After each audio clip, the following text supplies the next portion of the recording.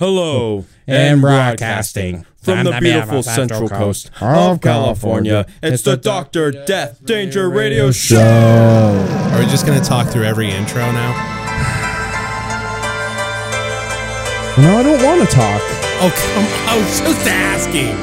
Are you proud? Have you seen what you've done? Like, now I don't want to bother talking to it. I wasn't trying to pop your balloon a sec. You kind of did. You did pop my balloon. Now I can't be a goon. See, I'm now talking, but I'm like talking about not talking, right? Do you hear what she's saying? Sounds like winning for me. I bet you are winning. Oh, yeah? Well, how's it going, everyone? Welcome back to another episode of the Triple D Radio Show with your boys, James and Edward. Edward, what's good? How's it going, everybody? Other than popping my balloon, my metaphorical balloon. Oh my God. Hey everybody, I'm Edward. What's up? It's your boys. It's your boys James, Edward, and timestamps. Damn right, because listeners, we have timestamps in the beginning, so if you ever just want to jump straight to any part of the show or just get onto the show, it's perfectly fine. You're not hurting my feelings. I have them there, because even when I listen back to the show, I'm going like, I could listen to the whole show, but fuck it, I'm just going to skip to the fucking meat, the main event. But we like to have fun on this show, don't we? I think so, yeah. You know what? That is an actual true statement. Yes. As the excitement I say in my voice right here. I don't know what's good. You want anything you want to share about life? Well, since we get to the obvious thing we're going to talk about, I saw something really funny on Reddit today. Oh yeah, what did you see on Reddit? WWE. Is this appropriate that your mom could listen to the show? Oh, totally. Okay. WWE's Cameron Grimes recently was talking in an interview how when he was younger, he actually caught one of John Cena's shirts. And he said when he was younger, and he said the first thing he did was, bro, I got to see what size they are. And if you can believe this, he said the shirts John Cena used to come out with at like peak buff as a cloud Cena. Like, it's almost like, dude, he was too ridiculously buff. Yeah. Those were triple X's. And in his own words, the arms were still noticeably stretched. You know those armbands he used to wear? Those were, I learned this too. Those were not armbands. Those were headbands that he wore on his arms. That legit fit on his arm and did not slide off.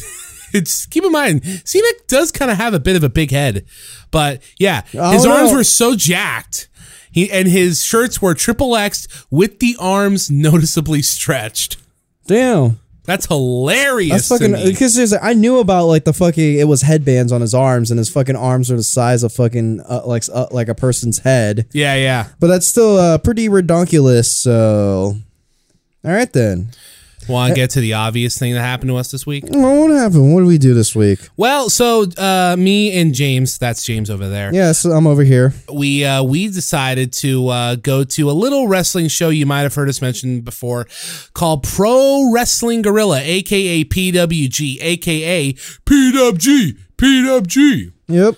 Over in the Los Angeles at the beautiful Globe Theater. Yeah, which we went and got some burgers at Grill 'Em All. You know, just a total chilling trip. Tasty That's a pretty awesome trip. We just cruised, got some burgers at the Grill 'Em All, roll up to the show. The line, like the door's already going. So like we were like in line for not that long. Yeah. We find a seat and the show actually starts at a good time. Yeah, it wasn't an hour late like last time you went. Yeah, I know, which that was fucking hilarious. Because last time I went to a PWG show, I was lagging because I was playing video games at fucking Good Friend Bone Steals, which, lesson or fact, video games are addictive. Yeah. So maybe you shouldn't play them. I'm not gonna lie. But either way, I was lagging, falling behind, and I had to go to a show. So I just packed up my shit and I was on the way, and I was gonna be 45 minutes, an hour late since the bell time. So I'm like, all right, I'm gonna miss like a match. I'm gonna miss like a match or two matches. I literally roll up and it's like, oh, dude, we're like halfway through the first match. We started late. I'm like, thank God. That was so awesome. And that was the show where I watched Bandito lost and Daniel Garcia become champion. The sports entertainer. And it was actually like me seeing the first time in person Konosuke Takeshita freaking wrestling. Super awesome. Yeah. That was a pretty tight show. Yeah. Edward wasn't there. He didn't want to go. Well, I couldn't go. But yeah, this show we saw was pretty gnar.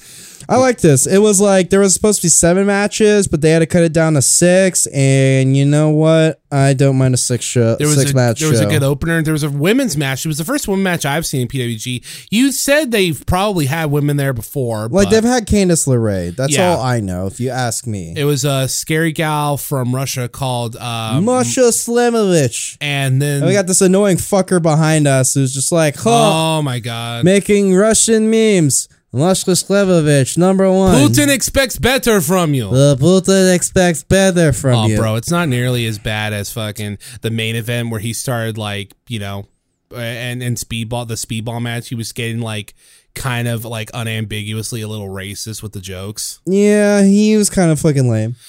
But that aside, and then she wrestled the magical girl Yuka. I forgot her last name. Sakazaki, which I do still have her card. Yes, I have my card. I have like we met her after the show. Yeah, we took some like weeb ass fucking pictures.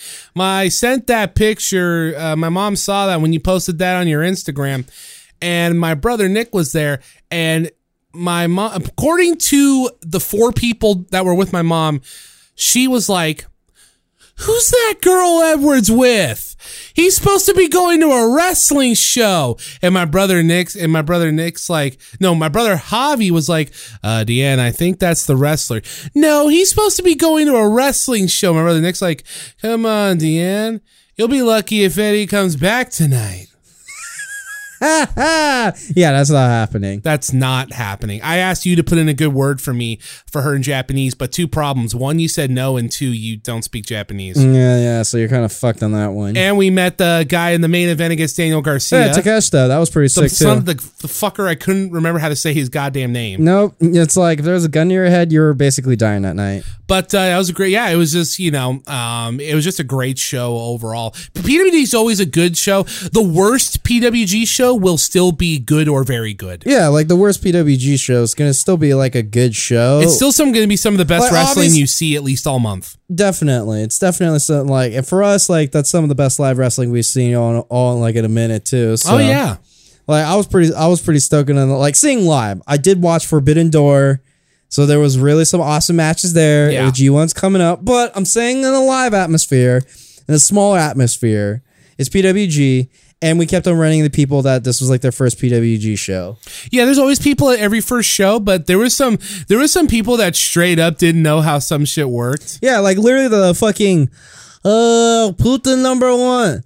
Russia number 1. Yeah, Putin expects better. He literally, because there's an opening shtick with a superstar AEW lead commentator Excalibur. He always does like this opening shtick to like get the show going. And this is the shtick. I'll run through it quick. He always goes every month. It used to just be every month is Women's History Month, Black History Month, and Black Women's History Month. But now he threw in Pacific Islander, Asian, Pride, Hispanic, Latino. I think he got mixed up on this one. Yeah, he did. Because he was like getting his order mixed up. He used to have a shtick, but it didn't matter to me.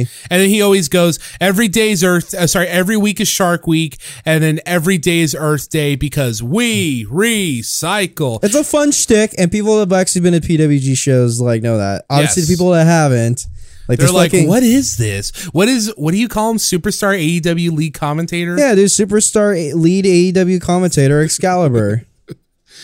Oh, my favorite one of those was Malachi Black and Brody King, who are House of Black on AEW. They got a real big fan base right now, real big following. Yes, they got a fucking fan base, bro. They fucking were charging, what was it, like $60 to $150 for people to join their fucking church or some shit, which I'm sure those are the fuckers that came in with the House of Black flags, which we did concede they were cool, but man, those fuckers were annoying. Oh my god, dude, some of them were not as annoying as the guy that always sits on the up left balcony that hates the technical wrestlers. No, I like that. I can deal with that guy. Russia number 1 fucking greenhorn guy. Oh, that guy was way worse. I'm like, dude, it was way worse. I was like, I wish I wasn't in the seat right now. This sucks.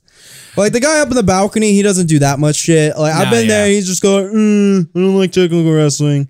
I don't like Zack Sabre Jr. But the point I was getting at was about the House of Black. About the House of Black thing. So Malachi Black, who was Aleister Black in WWE, he always had a following, right? But a lot of people really liked him when he was at his peak in NXT. So he has a following. So there's a lot of people, and then obviously with Malachi Black and House of Black, he's a real hit. So the guy behind us, he was, you know, there's a lot of people that are like, oh, I'm just here for House of Black. One guy's like, they're from Malachi Black. I'm only here for Malachi Black. And I'm like, oh, I'm sorry for you. And there was, and I'm I have a feeling that guy behind us did, like, Russian #1 guy was just not there to actually, like, you know, hey, let's watch all these other, like, pretty sick wrestlers. Yeah.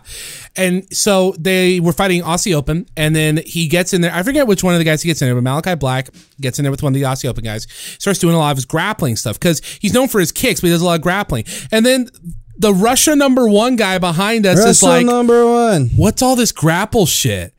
And I turned around and I'm like, that's how Malachi wrestles. Yes. That's him wrestling. So stuff like that. I question this guy. And then, yeah, it was, I mean, yeah, but because, no, like, great overall, show. It was a great show. Like, believe me, the Speedball Mike Bailey versus Buddy Matthews match was awesome. Yeah, and that was almost match of the night, but main event was so good. And the main event was super awesome. So, honestly, it was a great wrestling show. Yes. Oh, fuck, where the hell did I put my phone? Anything else you want to talk about with that show, or should we start on No, this that's show? pretty much it. Just that if you're in California, go hit a P-Dubs. It's awesome. Yeah, well, you got to pay attention to their Twitter, so yeah, that's the only way you know when they got shows, and you got to wait till when they're announced, and then, like, you know, purchase the tickets either the night of, but tickets were slow, so as I said, it's like the LA PWG show isn't like as rabid as the Reseda shows. No. They've slowly gotten less rabid, but they're still fun. They've gotten less rabid, and it's just not as like an environment. But the thing about the Reseda shows was like you can bring your own fucking pitcher and then get the beer and drink as much beer as you want from that pitcher. That's part of the reason why it was so rowdy. Yes. And also, they didn't have to be on like a freaking they didn't have to be on a strict time limit. Yeah, there was no. Oh, dude, this show is funny because they had to be on a strict time schedule because right after PWG was getting me some BDSM leather show. Yeah, there's gonna be some BDSM leather club there's like some BDSM like club bondage show or just a fucking bondage leather fucking dance club night. We saw some of the people walking in. They're going to be working that, and it's just the most cliche thing you could think of. White dudes with slick back hair and gelled goatees, and a very collar shirt with a tie, and running with the suitcase. And then the fucking security was just like, "Hey, show's over. Get out." I'm like, yeah. Homie, the ring isn't disappeared yet. Yeah. I think we'll be gone before the ring actually disappears. And they were like saying that to the crowd, and it's like the crowd. What happens at PWG really quick is during intermission and at the end of the show, wrestlers go to the ring, they pick a spot at the ring, and that's where they do their hustling. That's where they get merch, they take pictures with you, and that's where you can meet them. And not all of them do it, but a lot of them, but many of them do. It's really awesome. And this asshole's just like, "Come on, keep it moving, go, let's go." And then I'm like, "Show's over, get out of here." And I'm like, no, we're gonna meet these Japanese wrestlers that I doubt are, you know, that doubt will be a long time till they ever come back to the United States. Yeah. Especially meeting in a very intimate setting like this. So I want to casually meet Yuka Sakazaki and Konosuke Takeshita. All right. Yeah. So fuck off. How am I? And it's not just me and Edward. There's also like a good many people. They had the longest lines. Yes. They had the way longest lines. I felt bad for my Speedball Mike Bailey. Oh my god! Like 5 people went up to him while we were waiting in line for Yuka. I wanted to actually go to Speedball, but the lines for Yuka during intermission were taking so fucking long. But yeah, I felt bad too because there's a point where right before intermission is gonna end, he's like, "Last call for Speedball," and I think like 2 people went up to him. Don't worry. Which sucks because he had a great match. Oh no, just go to the next PWG show and actually meet Speedball. Yeah, I'm gonna apologize. And hopefully Yuka isn't there. I don't think she will be. I think she'll be back in Japan with the next PWG show. All right, ready for Hot or Not? Yeah, let me get the bumper. Yep. Yeah, dog. Yeah, dog. That's hot. It's hot. It's hot. This is hot. That's hot. That's hot. This is really hot. Okay then. Well, let me bring up what a good friend Ben Steele has sent us today. Yeah, what's up, Jake? Actually, give me 1 second, people. There's a glitch. Yeah. Okay, I got everything figured out. Let me bring up good friend Bone Steel. I know, compelling radio I got going on here, but I have it right here.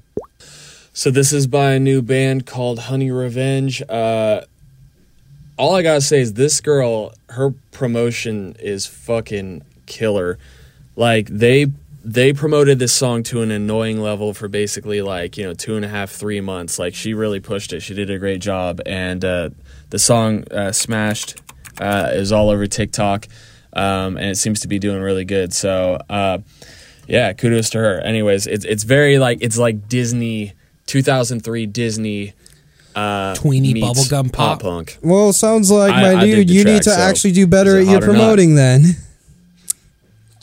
Jake, you just basically like telling us where your faults are at. All right, let's check this out. This project's called Honey Revenge, and then the song is called Distracted. Let me pull it up. Honey Revenge. Yeah, that's the name of the fucking artist. Interesting. That's not a half bad name. Oh no, I didn't say it was bad. I just never heard a name like that before. Well, I guess there's some creativity there. All right.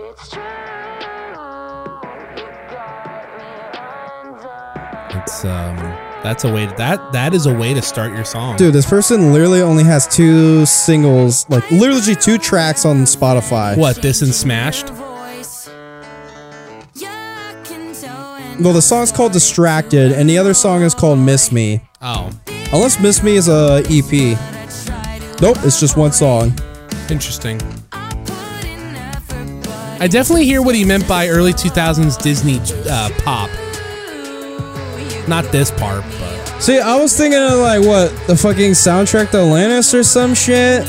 Then I realized, oh wait a minute, like high like school their music. pop, like what their pop artists sounded like. Yeah.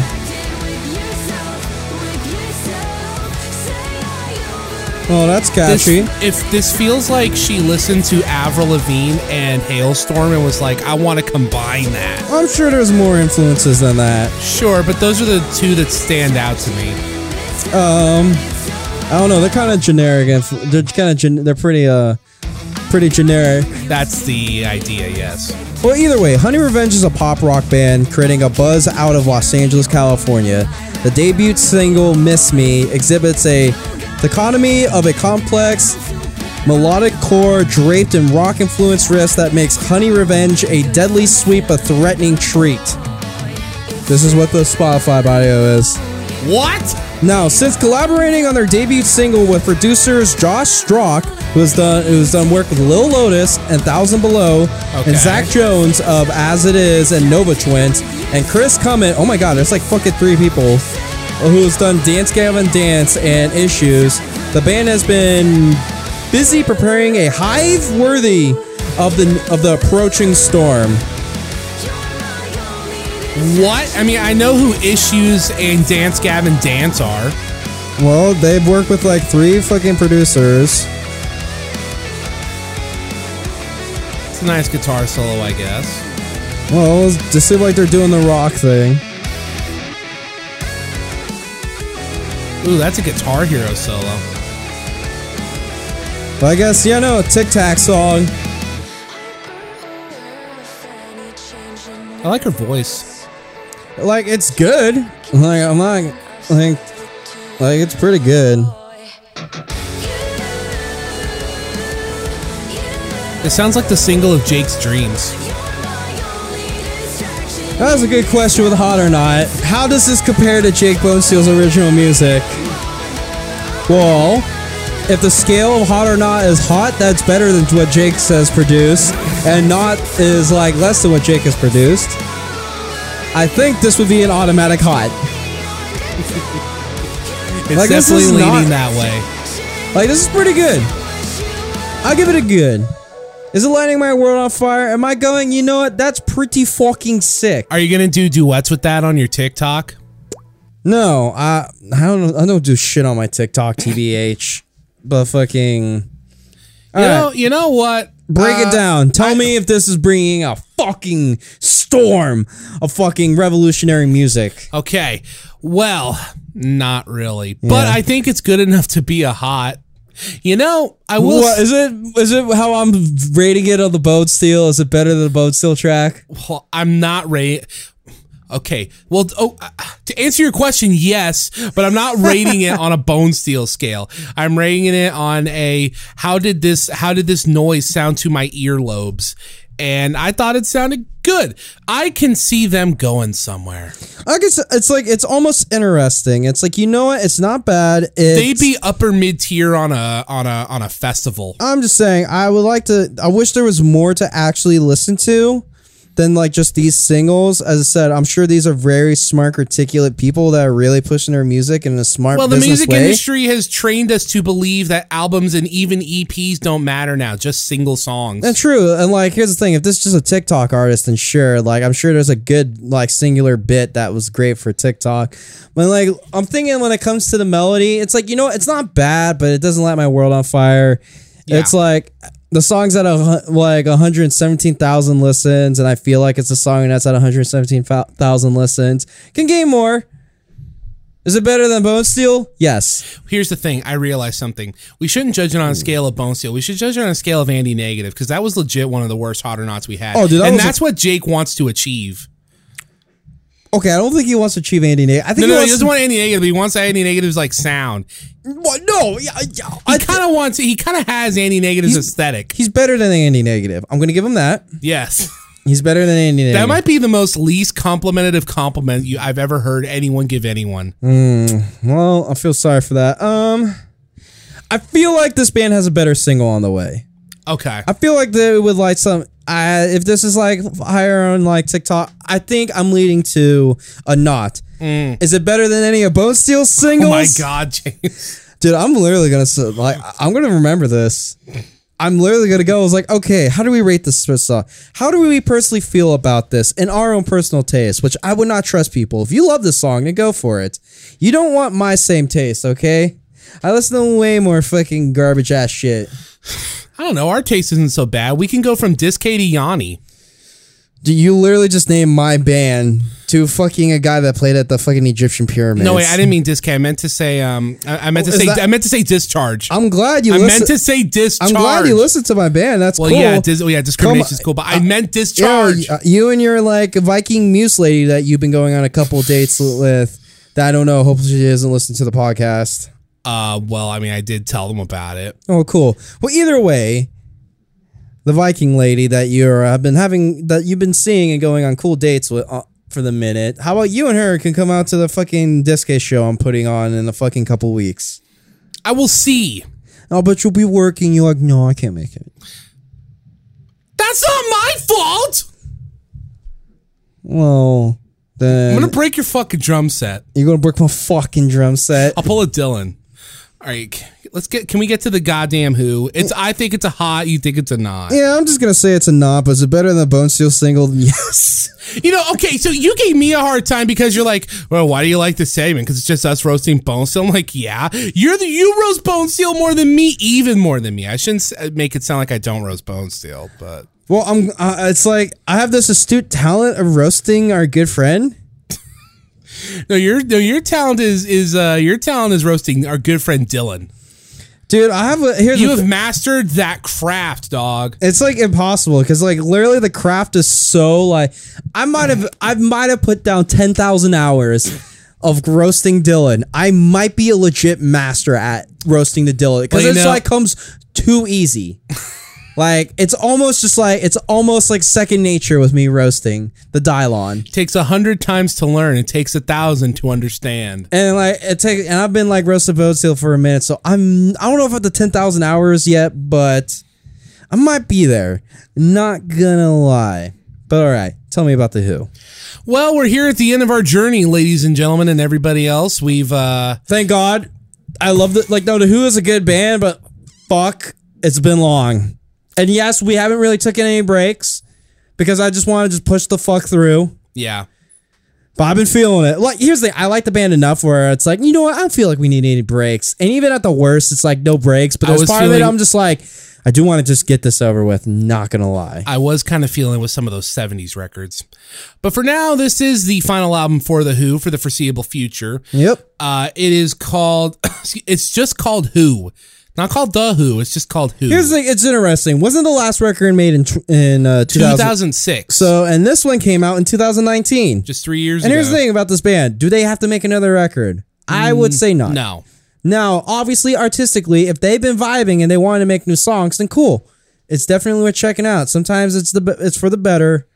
or for the worse, or the third option, just there. But let's go into this. So the track. Oh, and by the way, good news. No mini opera this time. This was like a 40-minute album, 11 songs. Thank the fucking Lord. Track 1 is especially called. for 2019. It's like we're in a CD digital streaming era. You can put as much music as you want. They literally was like, all right, we're gonna make an album at 45 minutes. I'm like, thank fucking God. Oh my God, shorter releases are so much better. With song 1, I'm sorry. Yeah, it's called All This Music Will Fade. So my notes are going to be a little short because when we were driving to PWG, I hadn't listened to the album yet. James hadn't listened to the album yet. So he was Let's like, listen to it together. So this song feels like it's intentionally hearkening back to The Kids Are All Right. I wrote here, it is a Who song. Yes, sir, it certainly is. The song seems to be... Yes, sir, it's definitely a Who song, sir. I don't know. It seems to be kind of complaining about the music industry, I think. That, like, literally, the opening lyric was, I know you're gonna hate this song. I'm like, but I liked the song. I don't know. I gave song 1 a 6. Good opener. All right, so song 1, I wrote down this actually ruled. I was vibing it. I'll give it a high 6 out of 10. Indeedy. I'm like, here's the thing, like coming off the like last record, this definitely felt like the first track had some more life to it. Yeah, that's the important thing. Life. Yes. Track 2 is Ball and Chain. A big swooping piano intro. Vaguely bluesy. Might be about prison. They name dropped Guantanamo. Was distracted. Oh, fuck. What'd you write? I wrote here, was distracted by Papa Steve losing his smile. Because at this time, I was like telling a story of like, yeah, so Dylan and Papa Steve went to, like, Papa Steve is Dylan's dad. They went to a Paul McCartney show. And then once the show was over, Dylan realized he lost his keys in this big old stadium. Yes. Luckily, it ended up with them. They just went back to the car and he left the car unlocked and the keys were in the car. But you said there was a point where Papa Steve was getting a little upset. Fucking dude, Dylan was just here when you arrived. Damn it, you could have asked for that story. I forgot completely until I saw my notes. Oh, dude, you're missing out. I gave track 2 another 6. I thought it was quite good. Here's the thing. I thought this was a tight groover, and for a lead single, I thought it was actually pretty good. I'll give it a 7 out of 10. Definitely, it was like, you know what? I like the song. Track 3 is called I Don't Want to Get Wise. It's a fun radio pop song. It sounds like the 60s time traveled. Very good. I vibed hard. They don't want to get off, just like Bone Steel. Why did I write that? Well, here's the thing. I gave it a 7. Here's the damn. For like this song, I thought it was good for old dudes just want to be young and dumb. And during this time period when in the car, I was like sitting there and it's like, because these dudes are talking about want to be young and dumb. I'm like, this sounds like the fucking ballad of like Bone Steel's music. That's why I wrote that. Okay. Because I'm like sitting there like, dude, homeboy turns 30 and he's like, living life in the stereo. I'm like, and like, all alone, I'm lost in the stereo. And I'm like, he's like sitting there on his TikToks. The song's about like living nostalgia because you don't want to get old. I'm like, damn, bro, you good over there, bro? Hey, you know what? It's memorable. Think about it. If it wasn't memorable, would we remember the words? I've only ever heard that song the one time. Dude, I don't know the fucking words. It's not something about the... Oh, you know you do. There's somewhere in there. Something about the stereo, and I cringe and just like automatically go to the next story because I'm like, I don't want to see the rest of this. It's kind of cringe. But that is Bone Steel. We're talking about the Who here. I'm fucking good at roasting that guy. I thought this was good for old dudes wanting to be young and dumb. So I give it a 6 out of 10. I didn't even see the 7 how you saw, but you didn't saw the 7 in the last song. So. Well, it was a gradual build because like song 2, yeah, this is good. Song 2, oh yeah, this is good. Then song 3, it's like, yeah. So, you know. Track 4 was fun. This song was called Detour. Detour. And I'm like, well, we had fun listening to this. I'm like, the song is like not gonna like kind of suck, but it's like memorable filler. Detour. Rockabilly. You say rockabilly. I just go like, this was something. I wrote here in my notes. When did Rascal Flatts get here? No, okay, I gave it a 6. I give it a 6 out of 10. So you never get any of my references or comparisons. Yeah, I'm like sitting Rascal Flatts. Hey, Rockabilly? Come on. Well, no, I'm not saying Rascal Flatts is rockabilly. I'm saying the song reminded me of rockabilly mixed with Rascal Flatts. You didn't say the mix. Oh, whoops. Whoopsie poopsie. I give it a 6 out of 10 if I didn't say it. Track, I think you did. Track 5 was called Beads on One String. This song was cool. It sounded like it had a good ambience to it. I wrote here, it sounds like it could be on an Ape Escape soundtrack, which is always a plus. That's another 6 from me. You say Ape Escape, I say PBS special kind of like soundtrack music. Like, this is a nice... Those are two different kinds of soundtracks. That's just something. There's the thing. You're like, I play video games and Ape Escape, and I'm like, I watch television. And I watch some PBS every now and then. So it was a nice ambient groover. I mean, I did too at one point. Hell, dog, I grew up with Roly Poly Oly. I'm just saying. I said, for me, I felt like it comes off as corny PBS music. But it was a nice ambient groover. So I'll give it a light 6 out of 10. Track 6 was called Hero, Ground Zero, a violin warrior. It felt like credit music, like played at the end of a movie. That's all I wrote. Probably because we were on the freeway, Santa Maria area. So 6 out of 10. No, I think we're past that. No, okay. I think we were past Napomo. Maybe. Oh, yeah, we were definitely past Napomo. Okay, well, I had to focus on the road. I think you were like, you named the town backwards, not forwards where we were going. Here's the thing for song 6. I'm like, this is a mad lad layer boy. If you like production and you like a lot of stuff going on, this is the song for you. But I felt like there wasn't really much of a song for me to actually enjoy. But you know what? For production, I'll give it its credit. So I'll give the song a 6 out of 10. Okay, so track 7 was called Street Song. It's dope keyboards sandwiched between a catchy drum beat and good vocals. I thought this song was a real standout. I gave it a 7. So for song 7, I honestly felt this was like hitting a wall for me. And it was kind of more of the same and kind of filler for me. I'll give it a high 5 out of 10. Like, it's definitely, I don't feel like I put it as a 6. I'll give it a high 5 out of 10. But hey, Edward was digging this song, so yeah, dude. It's a 7 out of 10. As I said, there was a familiarity to it, but I must have like not cared for that familiarity. Track 8's called I'll Be Back. This song was something that I described as it sounds like Frontierland tunes mixed with smooth jazz. Because it opened up with a harmonica. And I wrote here, Evangelion credit music, 6 out of 10. Okay then. For song 8, I wrote down this was some chilling filler. I'll give it a 5 out of 10. It was kind of just a low-key chilling song. Maybe it kind of sounds like anime credit music, but... Track 9 is Break the News, Folky Boy, very modern sounding Folky Boy. I wrote some train bullshit. It's fine though. I didn't really care much for this one. I gave this one a 5. Here's the thing. I thought this was a modern indie sounding song, boy, and I vibe with it. I give it a high 6 out of 10. It can't be fucking kidding me. It can't be a 7. Here's the thing. I like it when the Who change it up. True. Like, it seems like you like the Who when they're doing the same shtick. No, I like it when they change it up. But just because someone changes it up doesn't mean I'm going to like it. True, but here's the thing. I liked it. I thought... Like, I wouldn't like Load, for instance, if I didn't think it was actually good. Here's the thing. It might have been, like, modern indie, but I like that they tried it, and they made a pretty good song, and it was different. And I enjoyed it. Pete Townshend's a musician's musician. Yep.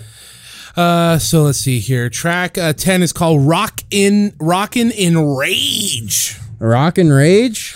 Piano Rocky Boy. There's strings. There's fucking Silent Rage? Oh, wait, no, this wasn't Silent Rage. Fuck, I got plenty to say about Silent Rage. It's there's good guitars, there's strings. I wrote here, it's the Who. What more do you want? 6 out of 10. So, Gotta Rage with the Who with some pianos and violins. I give it a 6 out of 10. And the final track is track 11, She Rocked My World. All I was able to write was more lounge music. It was a very soft song, I remember, but I really dug it. It's another song where they sound pretty different than usual. I ended up giving that one a 6. I wrote down this was okay to finish off the album. I'll give it a light 6 out of 10. Not much of a good album closer, but so if I was to tally up my scores while we were reviewing this, because I forgot to do it earlier, which I'm not saying I did that. Come on. Out of a score of 110, this album got a 66, which, is pretty up the middle. But you know what? That's a good record. I don't know if I've made it clear. I love The Who. Yeah, no, Who's awesome. I was glad we took this journey. But like after the Who's Next record, it's definitely it's like you're struggling. I remember we said it at the time, but that was peak, dog. I'm just saying at that point you could take singles, like single songs from other albums, and like they had good songs, but then record wise, it's just like I don't want to listen to this. I'm like, there's times it's just kind of just like there and it's boring. Like the song is good and I can like just like singling it out is cool, but I'm like all of a sudden I'm like, fuck, I'm also really bored.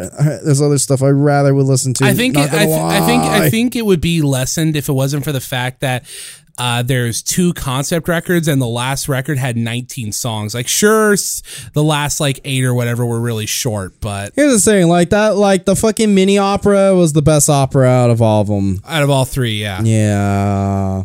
Quadrophenia was better than Tommy, I thought, even though it was the first concept record. All right, are we sitting down and rating these records? I figured we could do that next time. We could try next time. Because here's the thing. Next time, we don't have an album. So here, what would you want to do next time? Do you want to consult the book, or I had an idea? What's your idea?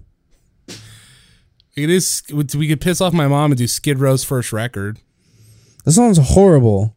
I'm down with this idea. We are the youth gone wild. Oh, that's gonna be awesome. Here's the thing, we know like the fucking like. If you said no to that, I was gonna recommend another glam album. No, but to piss off our #1 listener sounds like a fun idea. We can report on it, and then we can hear the feedback the next episode. Yes. Like in concept, that sounds like some funny ass shit. All right, let me grab the timestamp, and then let's just roll on into the main event. Yes, sir. Definitely, we're on a roll. This show might be on the shorter end. Hopefully, you say. Not gonna lie. I like recording these shows. You like going fucking 2 hours? Well, I didn't say that, but yeah, look, bro, these shows have had a lot to talk about. Oh, you mean Tough Enough? Yeah, Tough Enough. Yeah, there is a lot to talk about. And when it comes to the main event, I like to take my time. I can understand maybe wanting to get through Hot or Not or getting through the C.A.R. But the main event, oh, bro, I like to take the time. Slow build. Well, definitely. Let's take our time on the main event. So we're here today to review episode 8.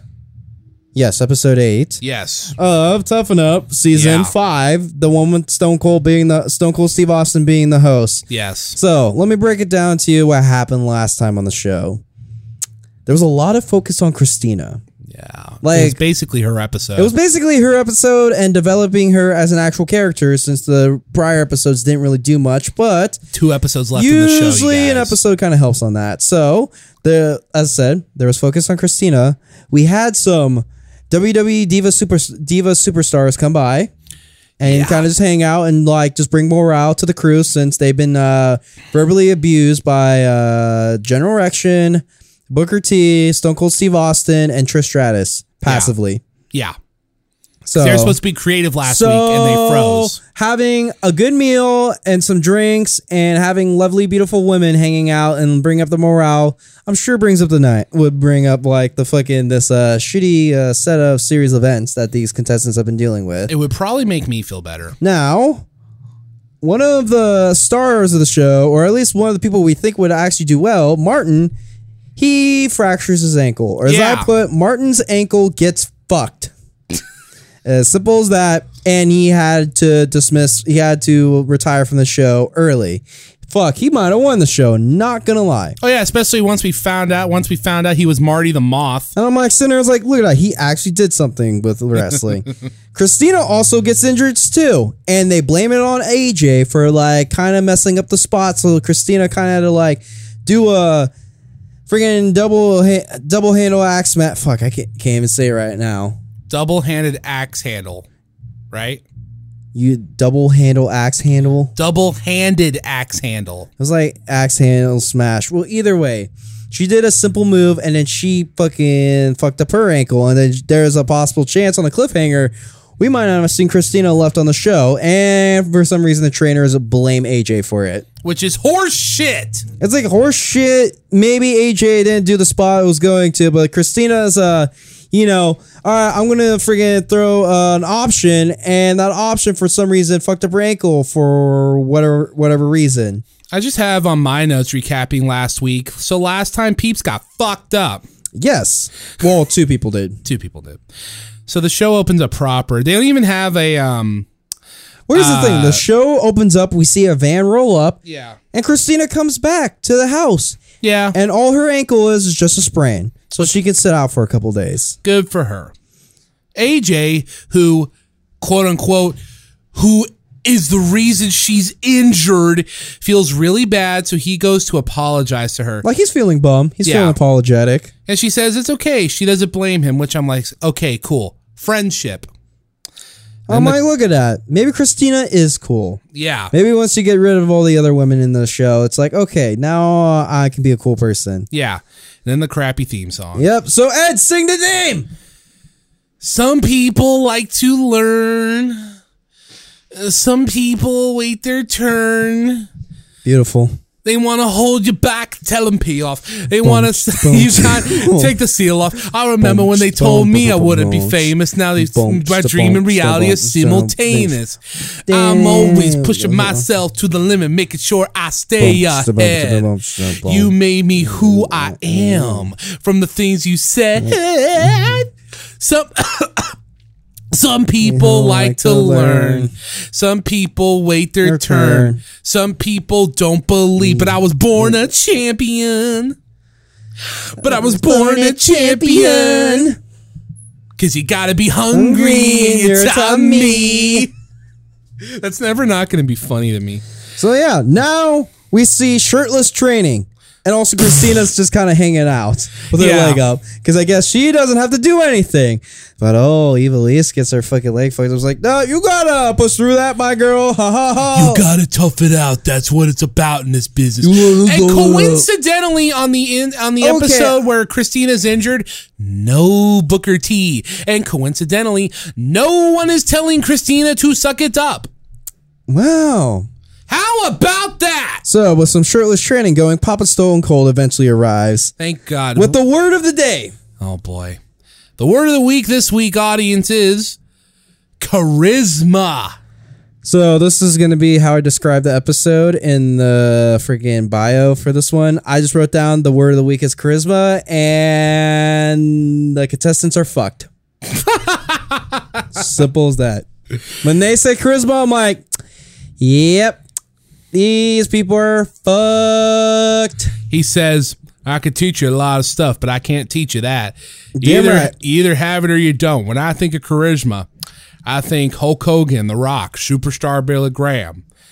And that's pretty much it. So he leaves, and Bill says, you now have permission to perform. And then I'm sitting there like, damn, these people are extra fucked now. Because literally they've like told him like fucking basics and shit, but now it's like, now you have to perform. I'm like, wow, you really have set these people up to fail. The moves he wants them to do are head scissors, kick out, charge him. That's what he says. Charge him. Drop toe hold, back into the headlock, and then rinse repeat. And then I wrote here, yes, you have permission to perform the script. AJ and Luke first. There's nothing really too notable about this. The only thing worth noting is that at the very end of their sequence, if you could call it that, they do simultaneous drop toe holds. And it's like, Sinner's like, all right, who was supposed to do the drop toe hold here? I guess it might have been Luke. Either way, AJ messes up. And you know what happens to AJ? Get out of the damn ring. Bill says, you think I'm going to allow you to come in this ring and keep pissing in my Cheerios? Keep pissing in my Cheerios? Oh, Misdirection, you look like you have a big bowl of Cheerios. Next is Andy and Big Rig. The story is Jeremiah is slow but stiff and dangerous. And he starts rushing. And if that sounds a little confusing, well, that's what they were saying. Nothing notable until Andy... It's okay to say Big Rig is green and he might be, in a choreographed performance, he might be a little on the stiff side. Yeah. Nothing really notable happens until Andy and Luke go at it. Bill says... Like, literally, Andy and Luke have a good session. Bill says... He says those two really put it together. They had charisma, courage, technique, and focus. I sure as shit didn't see that. I think they did the best. But when he's saying they had charisma, focus, and courage, I'm like, what? Damn, dude, how fucking shitty has these sessions been? That's what I said. I said, Bill was so impressed. I wrote here, I'm like, Oh, yeah. And then I forgot to mention, I'm not making this up either. He brings Andy, Luke, Trish, and himself into a big 4-way group hug. Because I guess today was actual good day of training. It's like, oh man, no one actually sucked today. I'm like, wow. You guys did a good job. I'm like, wow. Either have they a group hug by huge erection. I'm like, either they did some baller shit we didn't see or can't understand, or Bill DeMont has some really low standards. I think he's had to lower his standards over time. I'm sure he's dealing with some fucking utter trash. He then says, good job, guys. Now get out of here. And he points to Christina. He says, take this gimper with you, which Christina smiles and laughs. I feel like that's not really cool, but whatever. Whatever. Now it's time for the weird challenge. Oh my fucking God. So now they're in the middle of Hollywood. To teach them charisma, they have... Well, the challenge to do see what they have for charisma, to be honest. Yeah. I don't think there was much really teaching here. This is just kind of see, all right, who has basic public speaking skills? They bring on Sykes James Roday. Yeah, so the random fucking guest this week. Well, guest number one, spoiler alert. Yeah, is James Roday from the hit USA show on USA, which also aired Raw and Tough Enough. Oh my God, how Rection said it too is like, yeah, so today we're here to teach charisma, but it's not like you have to turn on charisma in the ring. You must have charisma all the time. And to help us with that, we have James Roday from the hit number one show on the USA Network, Psych. I think I mixed it up. But either way, he's just like, wow, did you just read that off a fucking prompter there, Rection? He was wearing glasses. Maybe it was so he couldn't see him read the teleprompter. Damn fucking straight. So, and James Roday looked like, it's like, yeah, how's it going, guys? When James Roday comes on, he also squeezes Bill DeMont's man boob. I want to squeeze your boobie. No, like seriously, Rection. yeah. He asked if he could have permission to grab, quote unquote, his huge pectoral. I want to grab Rection's huge pectoral. I'm like, no, I do not want to grab huge Rection's pectoral. I don't want to grab huge erection. What's up with James Roday? You must have been on a good one. Because today was like, man, I have to do this for TV. This kind of fucking blows. But Psych was a good show. This actor is telling these professional wrestlers how it's not just about the moves, which that tells me this shit has to be at least mostly scripted, because word for word, at least 5 people on the show are like, hey guys, it's not just about the moves, because we're run by 2 people that hate wrestling. He says not just about the moves, and every week, this I wrote here, I forgot. Every week I'm convinced more and more Vince McMahon feeds people their lines. The challenge, or as Bill calls it, a life lesson. A life lesson. Each person has 10 minutes to give a compelling Hollywood Walk of Fame bus tour. Should be easy, Bill says. I'm like, bullshit. I'd like to see you do that, Bill. Bill Puggy. So AJ's up first, who tells us when he was in college, public speaking was his forte. He gets up there and he's all right at first, but then at one point he's like, and if you look behind you, you'll see, oh crap, we passed it. Like, damn. Yep. That's all you can say. I'm like, there's no hope for this guy. And then, yeah, Rex was just sitting there and was like, well, AJ was flat on this tour. He was great at spitting facts, but I can't remember anything because I thought he was boring. Next is Luke, and oh my God, you want to talk about some cringe? Oh my God. First off, tell me about Luke and what he said. First off, he consistently tries to incorporate Bill into his shtick. He's like, all right, we've got my Uncle Bill with us today. Hey guys, my Uncle Bill with me today? They pass by the wax museum, right? And he's like, on my left is the wax museum. Uncle Bill, I think you met your first wife there, right? She was a real stiff. Heyo! Swear to God, he does that. Heyo! And people will just awkwardly stare at him. James, the psych guy, calls him corny. Ha ha. Bill says he went down with the ship. And okay, I'm gonna read you verbatim my notes for Chris. Like, no, he cracked a joke and it's like, no reaction. I'm gonna try again. And he's like, yep, he is failing and he is not changing up the shtick. It's like when Eric Bischoff tried to do the whole "Hey Sid" scissors line from WCW and no one reacted. Yep. Okay, so next is Christina. You want to hear my exact notes for Christina? I wrote, Christina. Just there. She died a death. I just wrote, now it's Christina and she's just kind of air. Bill DeMott of all people says she has no people skills. Yeah, because she would like say something but stutter and just awkwardly be there. Now it was Andy's turn. Remember what WWE fans used to chant at Orton and Cena back in the day? Boring. Boring. Like literally, he does try to do this one thing where he's like, fun fact, there's only one governor who has this star on the Hollywood Hawk of Fame. That's Jesse the Body Ventura. And then fucking Bill DeMott's like, what about Arnold Schwarzenegger? And he's like, oh. Yeah, he's got butterflies in the stomach, and Andy's kind of a sweaty, awkward mess. He's trying though. And then best for last, Jeremiah, the homie big rig coming in clutch. He killed it. Here's the thing. He wasn't really good at stating the facts and the landmarks. He was just kind of big rigging. Yeah, and that's what Bill said. He's like, I didn't learn a damn thing about Hollywood, but man, was I entertained. Yeah. And after the bus ride. Yeah, James literally just says, yeah, you all were pretty good, but Jeremiah, good shit, King. Good shit. He literally says, yeah, no, you guys kind of suck except Jeremiah. You did okay. Come on, let's be real. And So either way, now let's go back to the gym. And do some training. Oh, yeah, no, we literally go back to the gym, and first thing we see is them doing crunches. And then Papa Stone Cold comes out. Thank God. And he has a second guest. And it's like, oh shit, 2 guests in one show? Who can it be? This is how Obviously, the advertisements for going in the commercial kept on fucking telling us who's going to show up on the show. Yeah, which, I never write about those. They do that every week, but I never write it in the notes because that would make for a lame podcast. Yeah, no bother.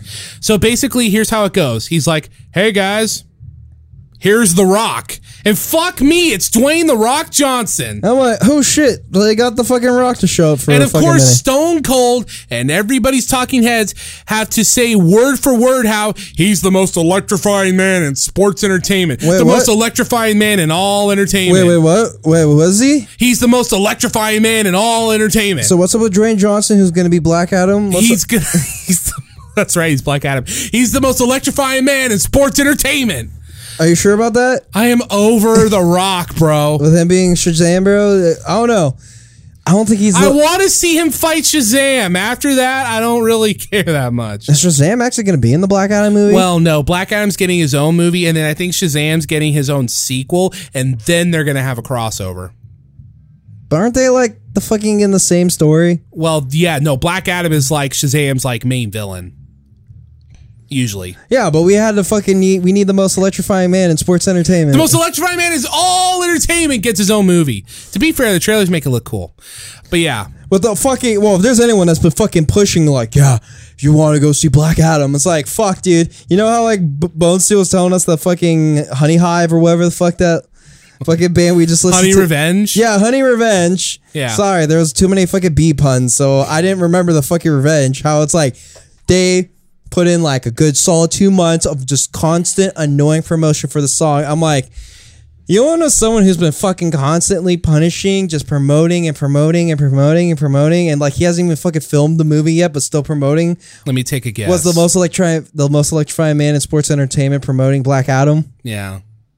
So tell me how the most electrifying man in sports entertainment. What did he do? Well, let me scroll down a bit because my natural instincts kick in, and I wrote a promo talking about my distaste for The Rock. Oh, what? You could tell me about your distaste for The Rock. Okay, here's the thing. When Rock these days show up on WWE, the rare times he does, they treat him like, oh, this guy was one of our greats. He's one of our pillars.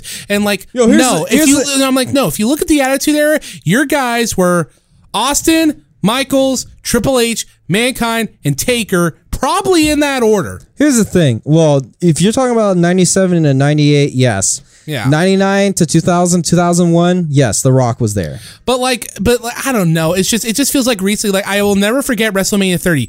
Hulk Hogan comes out, big pop. Stone Cold Steve Austin comes out, bigger pop. Rock comes out, nuclear pop. I'm like, this shit's fucking backwards. Well, Stone Cold can get a bigger pop than Hogan. I don't care. But I'm just like, what the hell? I don't know. It's just it's some revisionist history where they're just I don't know. I just feel like for every era Rock was there, it felt like he was never the face. He was never the absolute face. He was a big component. He was a big star. Here's the thing. But he was never a focus. He was never an Austin focus or a Cena focus. He was the focus of 2000. 2000 probably, yeah. No, like literally the year of 2000 is mostly The Rock. Okay. When you go through the shows, you're going to hear a lot about The Rock and Triple H. Like, I'll just say what I wrote here. If Stone Cold got injured and he was like on for most of 2000. Yeah. They had to give it to somebody. But I wrote here, if we're talking strictly WWE guys, like for all his awful flaws, does he have Flair's level of charisma? Not really. I'll actually, does he have in the wrestling world, does he have Hogan's star power when he was at his peak? No. He sure as shit ain't a better character than Austin before his legacy. And before his legacy was slightly soiled, there's no way his presence matched Undertaker. And as for Cena, bro, they might be equal on some different things in different ways, but Cena's rise to where he is now is insane. Peacemaker era Cena, is almost untouchable. It's crazy. Here's the thing about The Rock, too. I'm not going to lie. Holy fuck, I peeked right there. He kind of is a one-note lad. Yeah. He's almost more one-note than Flair. Let me tell you about The Rock. He is just cool. That's all The Rock is. It's I'll just give you cool. that. Like, you say Flair is one note, but Flair can be cool. Yeah. Flair can be a fucking vaudevillian, hilarious fucking cartoon character. True. And then Flair can have intense bloody brawls. Yeah. And have emotional moments of him like with Shawn Michaels going, "I love you," and then fucking kicking his face into the ether. My dad thought that was the funniest shit. We watched that match live.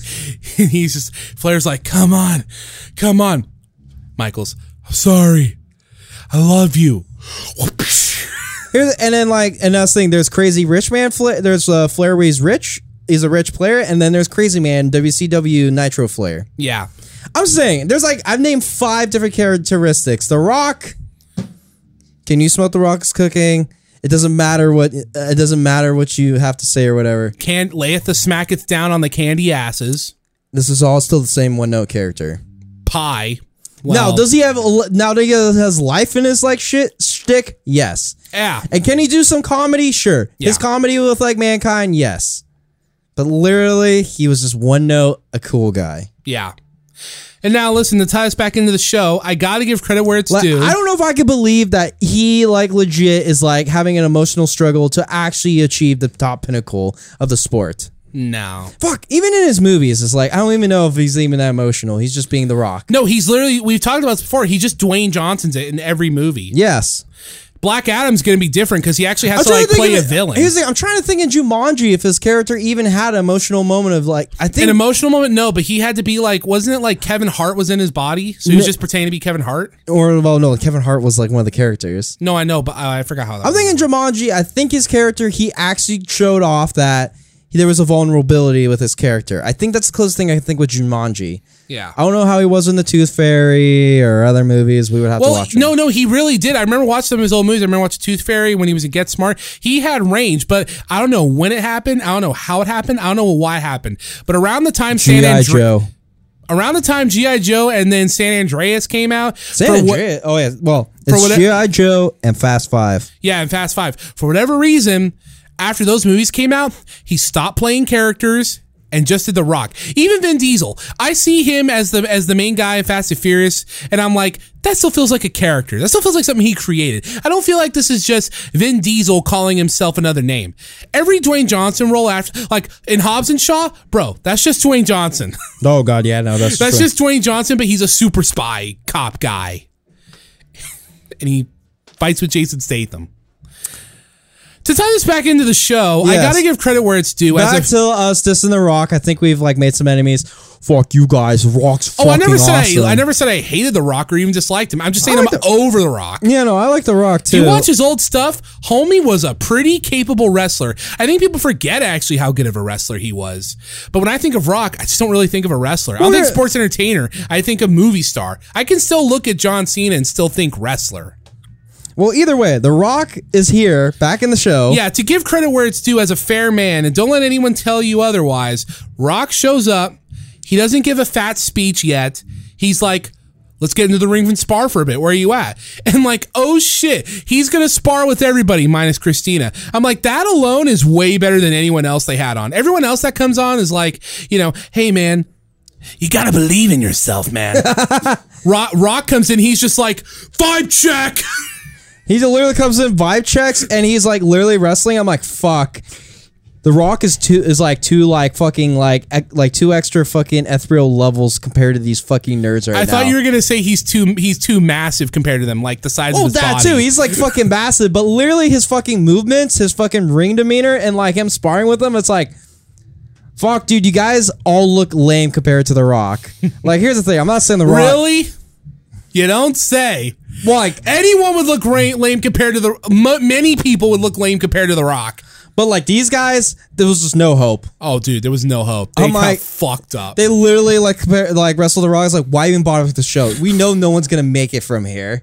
No one's even anywhere even near as good as The Rock. Like how The Rock's presenting himself. Yeah, no one's gonna pass Rock's vibe check. And here's the thing, fucking Rock like destroyed his fucking like hip like around this year too. I think that's right. I heard about that. Here's the thing. It's 2011, and The Rock is showing up a little bit more consistently. Because I think he's having the random year-long feud with Mr. Cena. Yeah, which, I mean, it's technically a year-long feud, but they just challenged each other the night after WrestleMania. Then they forgot about it for like most of the year. And then 3 months leading into Mania, Rock was like, okay, I'm back. Let's feud. Yep. So he wrestles everyone. Because it can't be once in a lifetime. It's twice. I really thought they were going to do a third one. Fuck. I hate myself. I had to have a quick story real quick. That's fine. So remember the first time when John Cena and The Rock wrestled? I was at your pad. Yes. We were watching it. And it was like, well, The Rock's not going to win. Yeah. And then your dad like bets me. And you're like, sure. If The Rock wins, sure. I know The Rock's not going to win. But either way, I'll go with The Rock. If The Rock wins, your dad buys me like an Arizona iced tea from the liquor store. Well, lo and behold, The Rock wins, and I drove your dad to the liquor store to get me an Arizona iced tea. That's right. I forgot about that. It was fucking hilarious. Wasn't Dad buzzing a little that night, too? Yeah, too. Yeah, no. Here's the thing. I was in high school. Yeah. So some fucking dorky teenage kid was driving your pops to the liquor store to get him a fucking iced tea. Imagine explaining that to Nick, who worked at Bottled Liquor. Well, he does actually know my dad. He's not there anymore. And he took half his kitchen with him. Yeah, so. Wait, where the fuck is Nick now? I've totally forgot to ask. I'll ask my pops. Like, he is somewhere in Morro Bay, though. He's posted up. Wait, he actually has a fucking restaurant? I don't know if he's got a restaurant, but he is somewhere. I know that for a fact. Because I want his fucking food again. So Rock, everybody. He's wrestling. I'm hungry now. He's wrestling everyone. Oh, God, I'm dying. And I wrote here, the next few minutes is just Rock whipping ass and everyone just putting him over. It's not even that. It's literally he's just in there in the ring, and I'm like, dude, these guys look like a bunch of fucking nerds. Like, it's not even fair. Now, obviously, The Rock has years on him. Yeah. And he's got his shtick down. But, dude, these guys, I'm like, dude, you guys are just fucking creative character people in the fucking ring with The Rock right now. Yeah. So after he spars with them, Rock tells everyone, all right, not bad. Just be loose. Otherwise, you'll blow yourself up. Like, thanks, Rock. Yeah. Like, he's not wrong on that. So next sometimes it's okay, like, you know what, loosen up a little bit. Yeah. So next is the skill challenge, which Rock is going to stick around for. Oh, God, the skill challenge. And since the word of the week is charisma, and The Rock's there, promo challenge! So remember how I said, when they said the word of the week was charisma, and I said these people were fucked? Yes. Promo challenge. 2 minutes. They are fucked. Okay, so I want. And here's the thing: they have to cut a promo on erection on Bill DeMott, yes, who has been torturing them, except Christina, for 8 weeks now. So Big Rig's up first, and I need you to know something. You and the audience, America, the world. I wrote down every word of these promos. Oh my fucking God! Because I love this show. Oh my God! All right. Big Rig.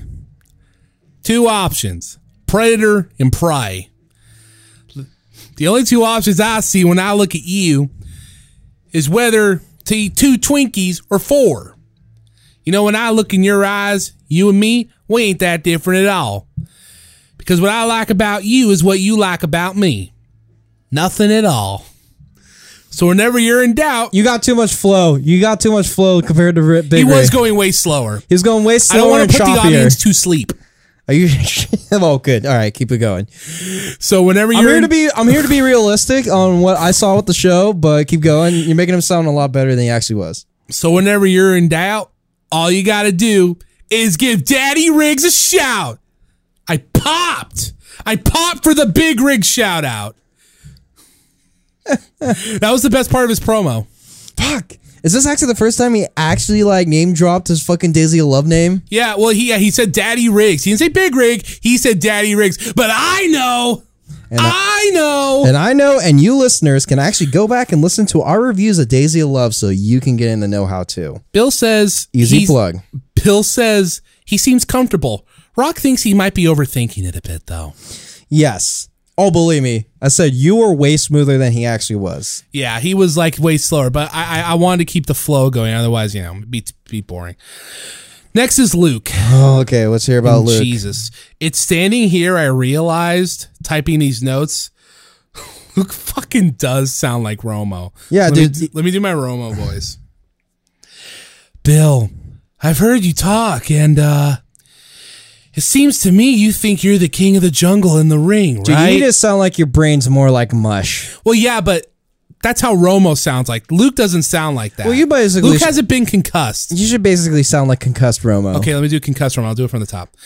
Bill, I've heard you talk, and it seems to me you think you're the king of the jungle in this ring, right?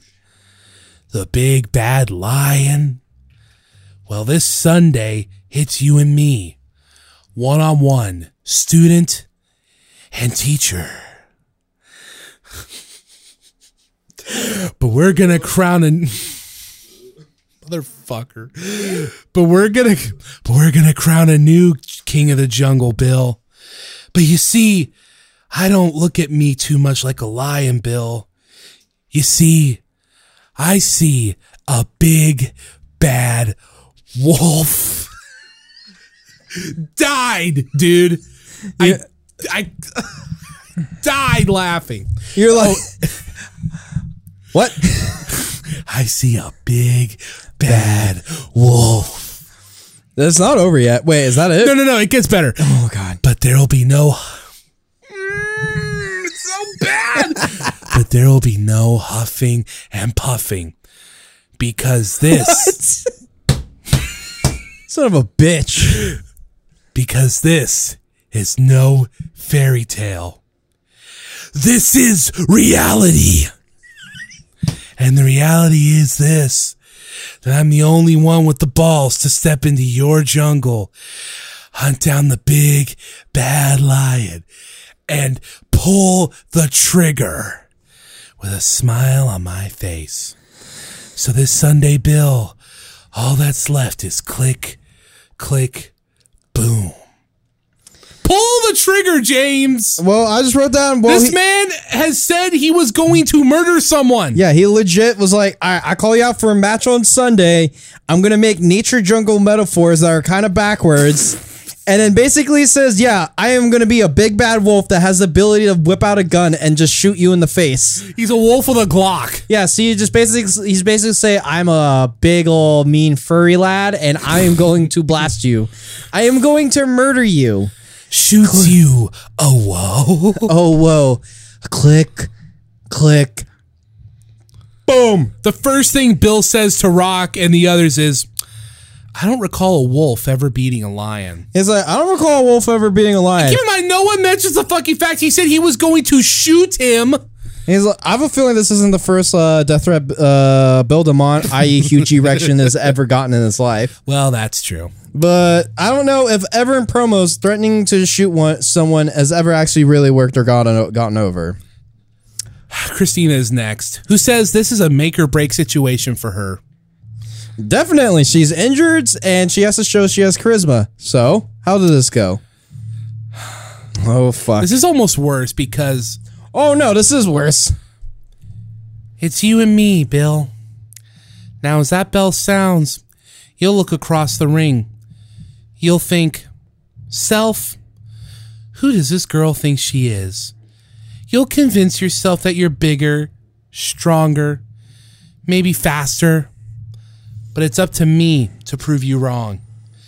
And when the referee counts to 3, your shoulders are going to be on this mat. And I gave it all I could to make sure you didn't get back up. Riveting. I'm like, this was weird. I just wrote on, this is weird. And Bill legit like turns to the fucking peanut gallery and he goes, yeah, I was kind of falling asleep right there. Rock thought she needed to bring it. Oh yeah, go. Well, yeah. Get it? Because that's his catchphrase. I think one of them. Well, I can tell you this. She needed to bring a lot more. Bill says she's a good girl, but it's a tough week.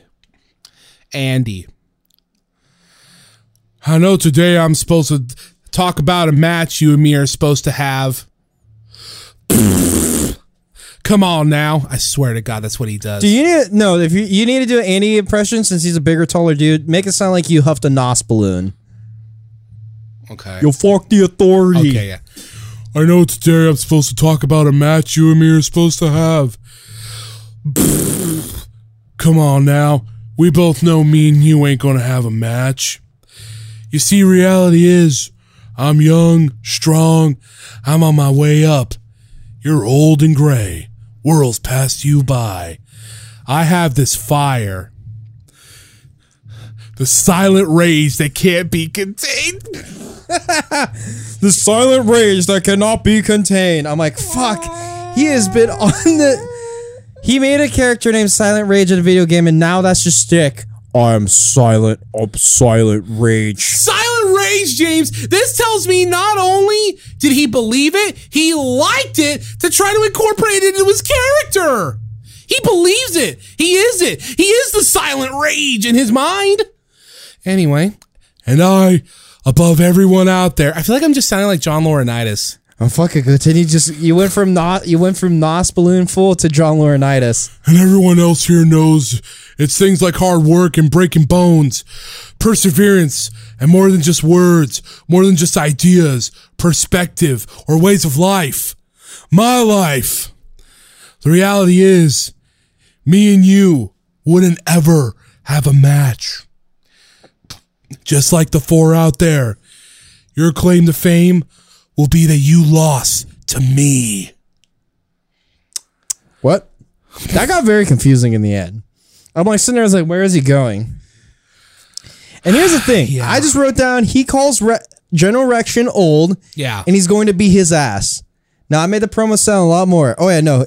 Actually, let me repeat what I wrote. Okay. He calls Rection old and is going to be his ass because he has silent rage. No, I think he is the silent rage. No, he has silent rage, and he's going to use that to whip Bill DeMont's ass.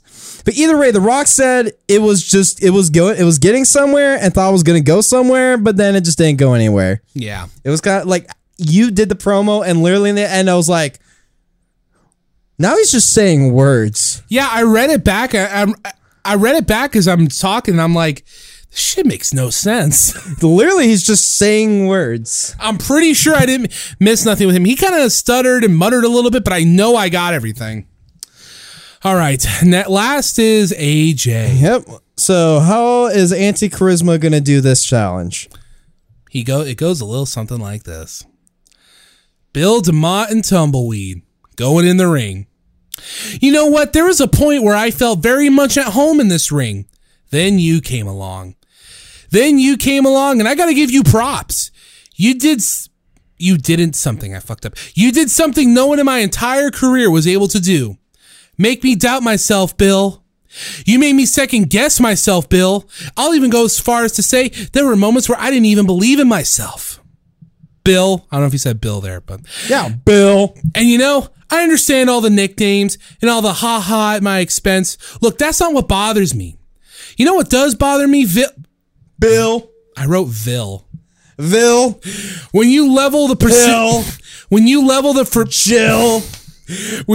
pursuit of a dream that has consumed me for most of my life, a mockery. That's when you start crapping in my oatmeal. I'm not just coming to beat you. I'm coming to make a believer out of you. But most importantly, like turns and points, I'm going to make believers out of them. Then he drops the mic and leave.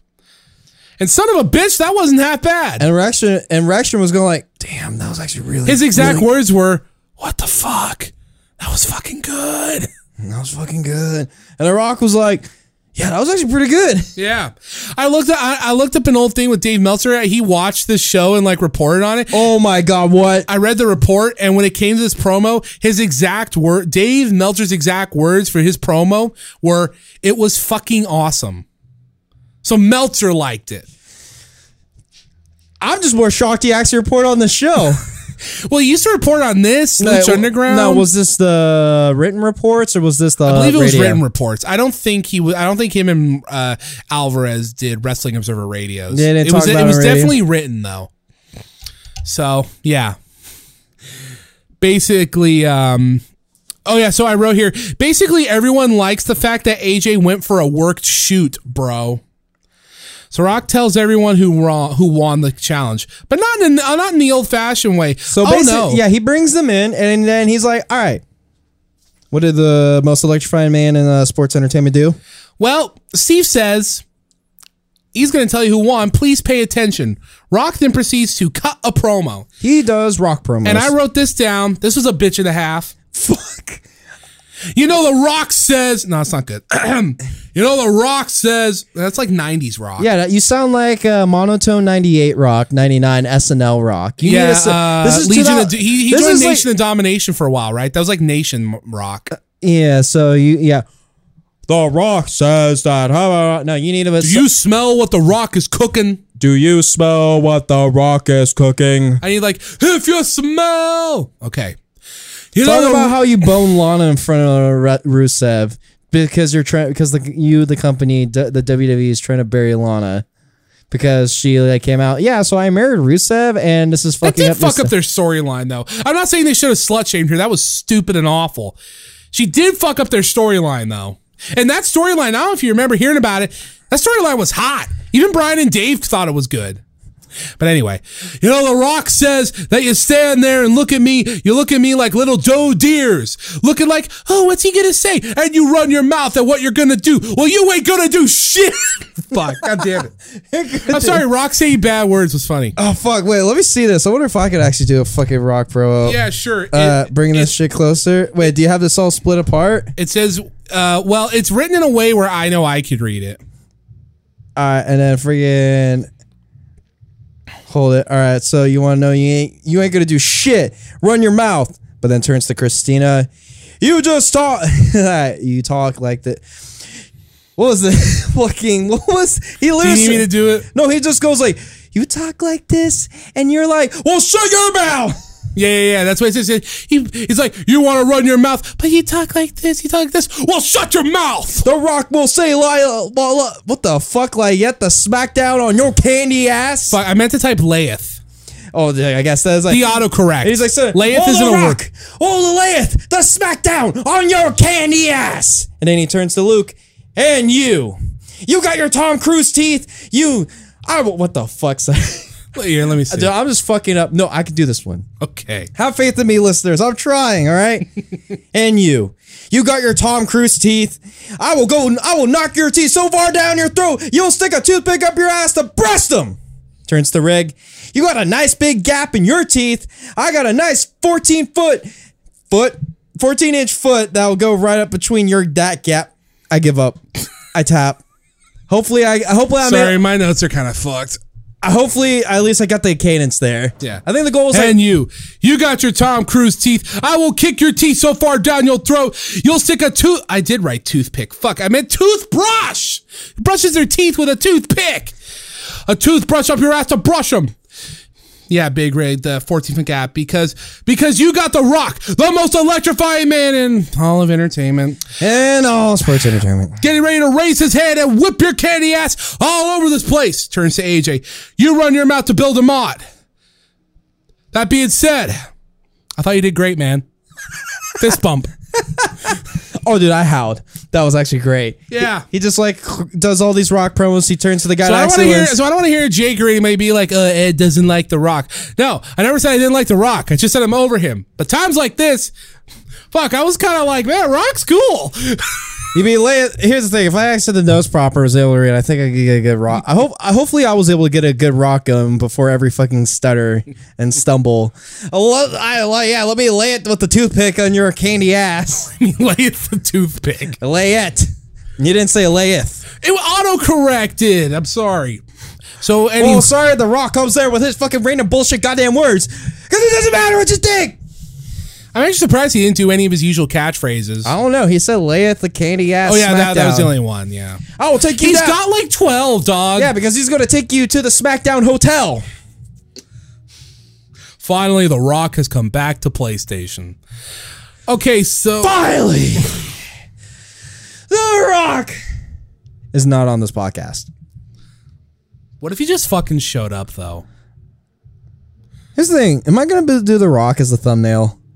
Are you? I don't know. I was like, actually, like, I was considering. Is there a funny... Actually, I did see a funny Stone Cold picture that I forgot to send you. I'm going to send it to you right now as we talk, as we get into the bottom three discussion. The only, like, I was chilling driving today, and my thumbnail, I was thinking of just getting Bill DeMont crossed arm, staring at people, doing a promo on him. I sent you another picture I sent. I don't know how long it's going to take to send, but you'll get him eventually. Oh, yeah. So bottom three discussion time, even though the show's only like half over. Oh, shit. We're already there? Yeah, they did this they gave Stone Cold a long dissection this week. They gave him a long dissection, and the show is on a good pace. Yeah. Like, it is just fucking flowing. So everyone first talks about AJ. Trish, who Trish, who's I just realized has barely had any presence on the last few shows. Trish says, yeah, he killed it on the promo challenge.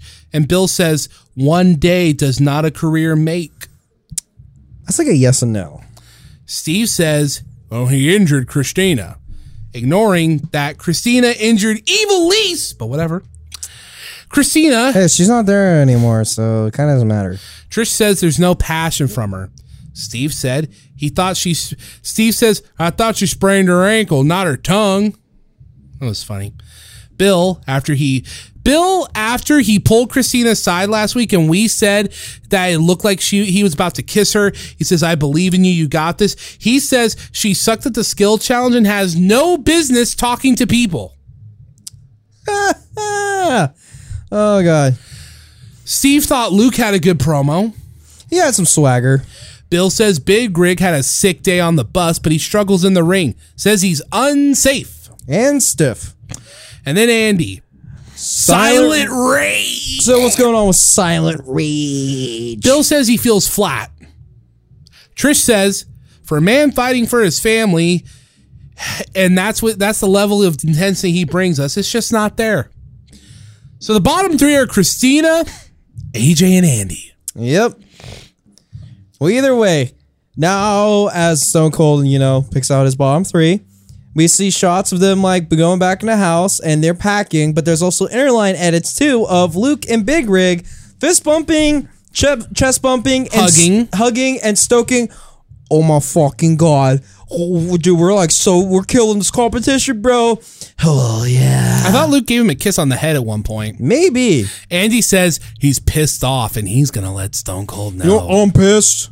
I'm pissed and I'm going to let Stone Cold know. And then we cut to maybe the best part of the show, the Stone Cold dissection. Oh, dude, the coming of Jesus mode. I wrote down it's time to terrorize with Papa Stone Cold. With his yuppie ass red button-up shirt. His red polo. What a great way to get fucking torn into. I couldn't believe he by Stone Cold Steve Austin. I can't believe Stone Cold dresses like that. I really just thought he was t-shirts and jorts.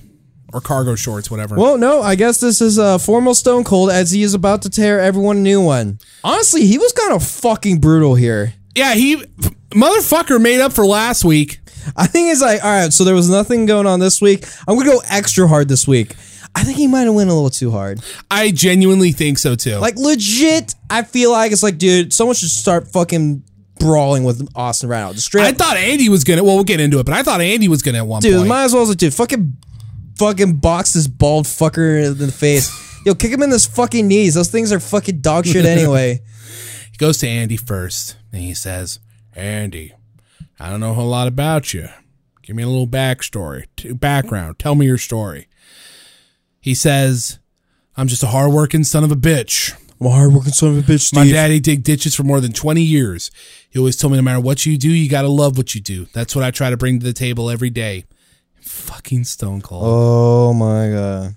Dad was a pretty hard-working guy. Hardest working man I know. How come none of that rubbed off on you? Ooh. He says, I've given you everything I've gotten. You gave me everything you got. Oh, you never say that. That's a dumb response. And then Andy says, ain't a doubt in my mind. And Stone Cold looks offended. He turns around. He extends his arms and hands and stuff. He's like this. He's like struggling to find something to say. And then he says, I've been bamboozled and flabbergasted in the first 5 minutes of this bottom three. Like, what? What? Then they have a back and forth. Stone Cold then proceeded to mock him. He's like, yes, sir. No, sir. Your dad digging those ditches. He's like, your dad digging those ditches. I suppose he used a shovel. Yes, sir. Then he goes, well, he should have hit you in the goddamn head with it. I'm like, what? I'm like, brutal. Like, Steve, what the hell? And he's like, now he's just trying to tear apart his dad. I'm like, dude, fucking Andy should just start fighting this guy. And then he's like, you married? Yep. Got a kid? Yes, sir. Another on the way? Yes, sir.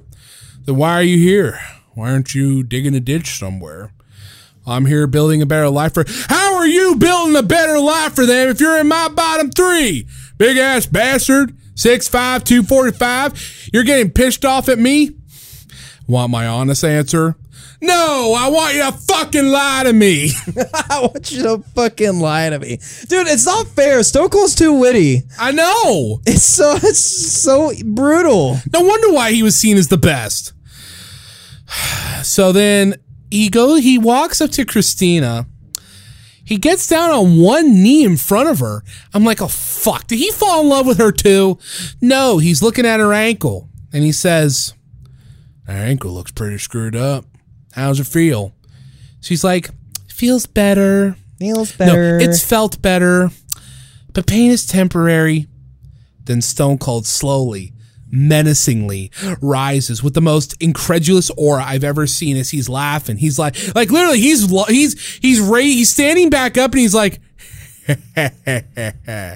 pain is temporary, he repeats to her. He says, and we had a little talk last time and that you needed to step it up. He's talking to Christina like she's fucking 5. Like, it's so condescending, but it's still kind of funny. It is. He asks then, how come out of everyone's promos, yours were the worst? Think you're going to come in my ring and waste an opportunity?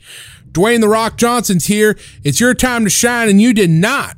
How did you miss that opportunity? And Christina fucking says, I don't know. Well, that just flabbergasted and famboozled Mr. Stone Cold. Stone Cold looks the most tongue-tied he's ever looked in his entire life. I counted. It's like close to a solid 10 seconds. He has no idea what to say, no idea what to do. He's moving his hands. He's moving like with his hands. He's just completely immobilized. He just says, eventually he's just like, I don't think you want this bad enough. I'm like, you think? Now AJ. Hello, AJ. Tell me again what makes you special, or he said something like that. And then he says, because when I'm in here, I believe everything I'm doing, and they will too. Talking about the metaphorical audience. Yep. And Andy, he's like, no. Yeah, he's asked, you think you want this more than Andy?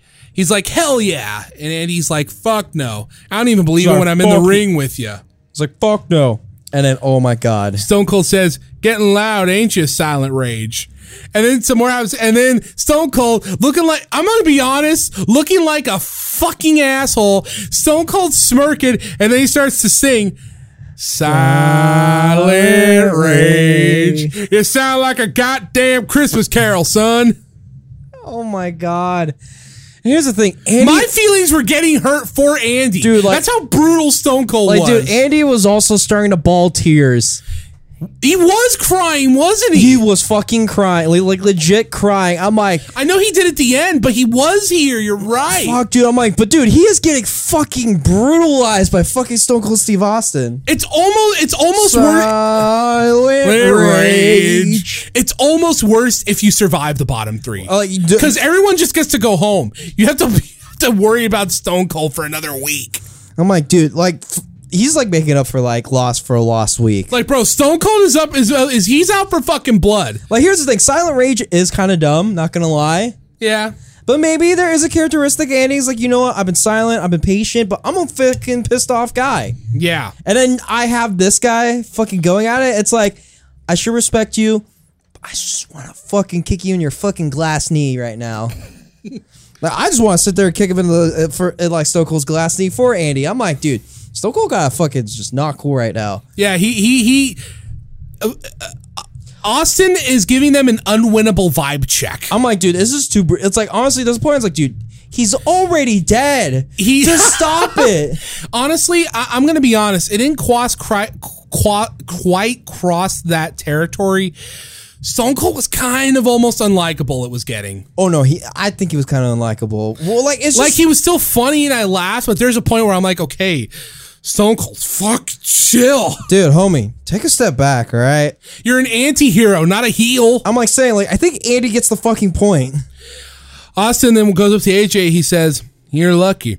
I was hoping you'd see." I'm paraphrasing, but he basically says, "I was hoping you'd suck hard enough. I'd be able to throw your ass out quick, then go home and eat, watch TV." And AJ's like, "Sorry to ruin your plans."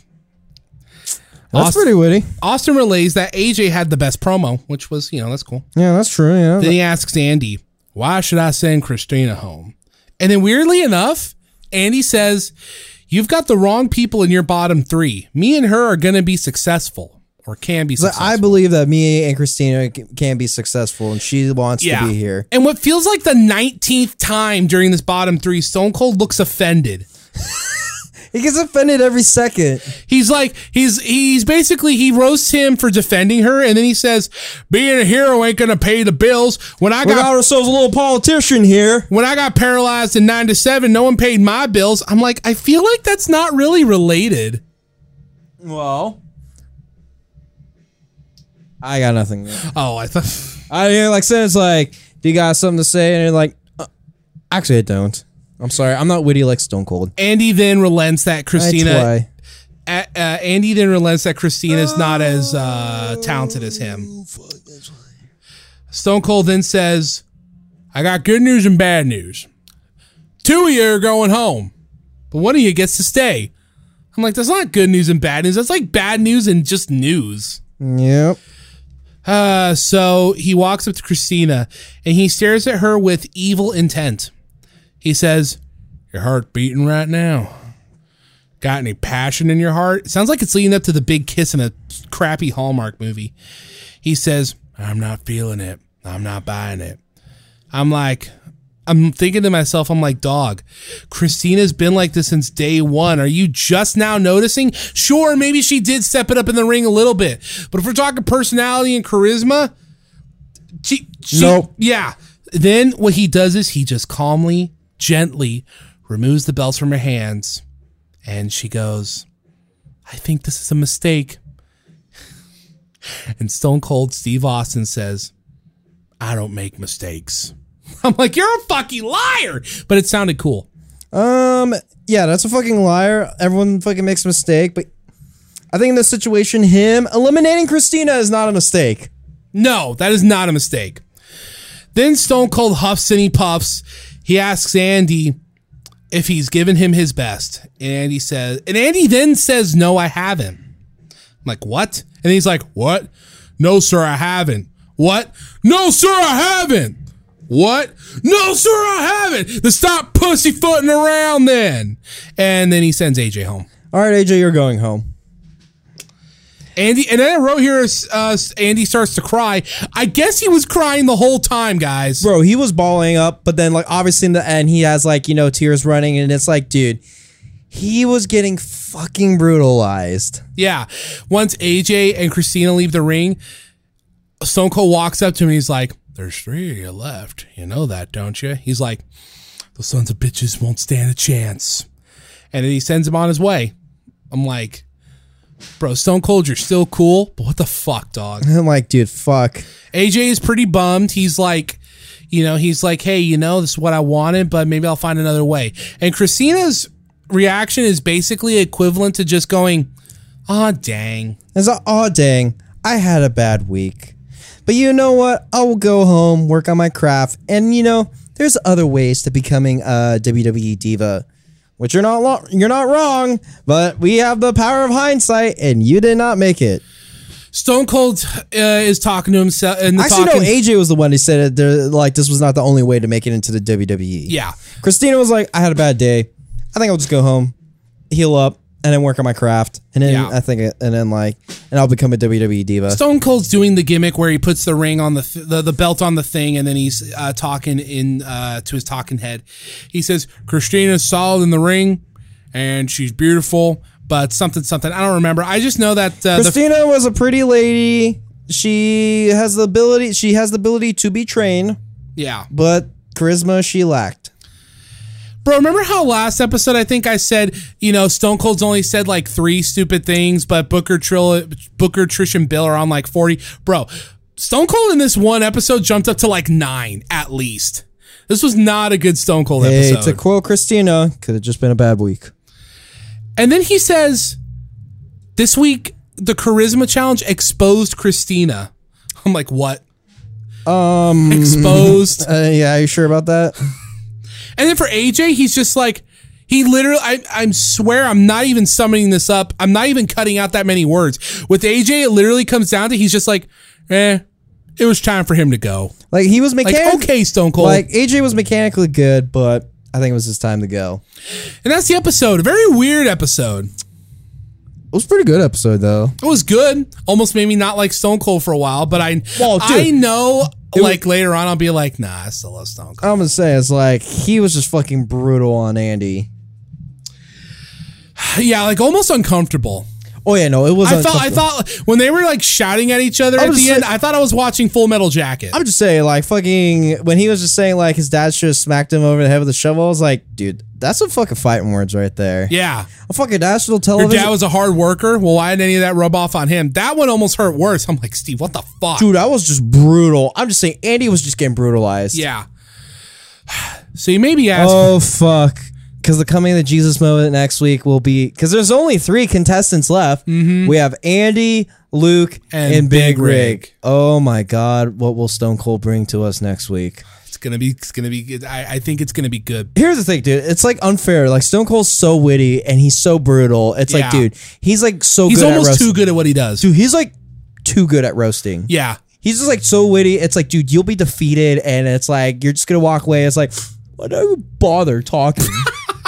Should have just left. Why did I apply for this stupid show? Why do I do this? I should have just gone the Ring of Honor. Fuck. All right, so you may be asking yourselves, where are they now? Yeah, so I was legit about to ask that. Oh, well, for Christina. After Tough Enough, according to folks who saw her, she apparently in the ring, I don't know about talking, but maybe both, she actually apparently really did get better. Before and after she was on Tough Enough, she was in the WWE owned and ran FCW. She was there for, and she was also there for the early days of Dusty and Triple H's new NXT. And after she got released, she bounced back and forth between a couple indie promotions. Ironically enough, one of the last matches that I could find of hers that she had would be a winner gets a contract, loser is banned match where she lost to Ivelisse. Huh. Look at that. Wasn't really seen again. I think she became a Bronco cheerleader for a while. No idea where she is now, but to reiterate, that is Alicia Fox's sister. Yeah, so I know that's for sure like an actual fact, so that helps. But what happened to AJ? This was my ass. my ass was like falling your asleep. huge erection. I don't have a huge G-rection. So that sounds very wrong and inappropriate right now. So yeah, I get a boner when I podcast and have Stone Cold fucking go making people cry. Rage. Oh. You sound like a goddamn Christmas carol. Yeah, dude, I get a hard on for fucking makeshift like roasting Christmas carols. But all right. AJ's Where Is He Now is a trip. He did some stuff here and there. One of his big accomplishments was apparently a 1.5 undefeated tag team title reign for All Pro Wrestling. And he voiced someone in WWE's 2K19's manager mode.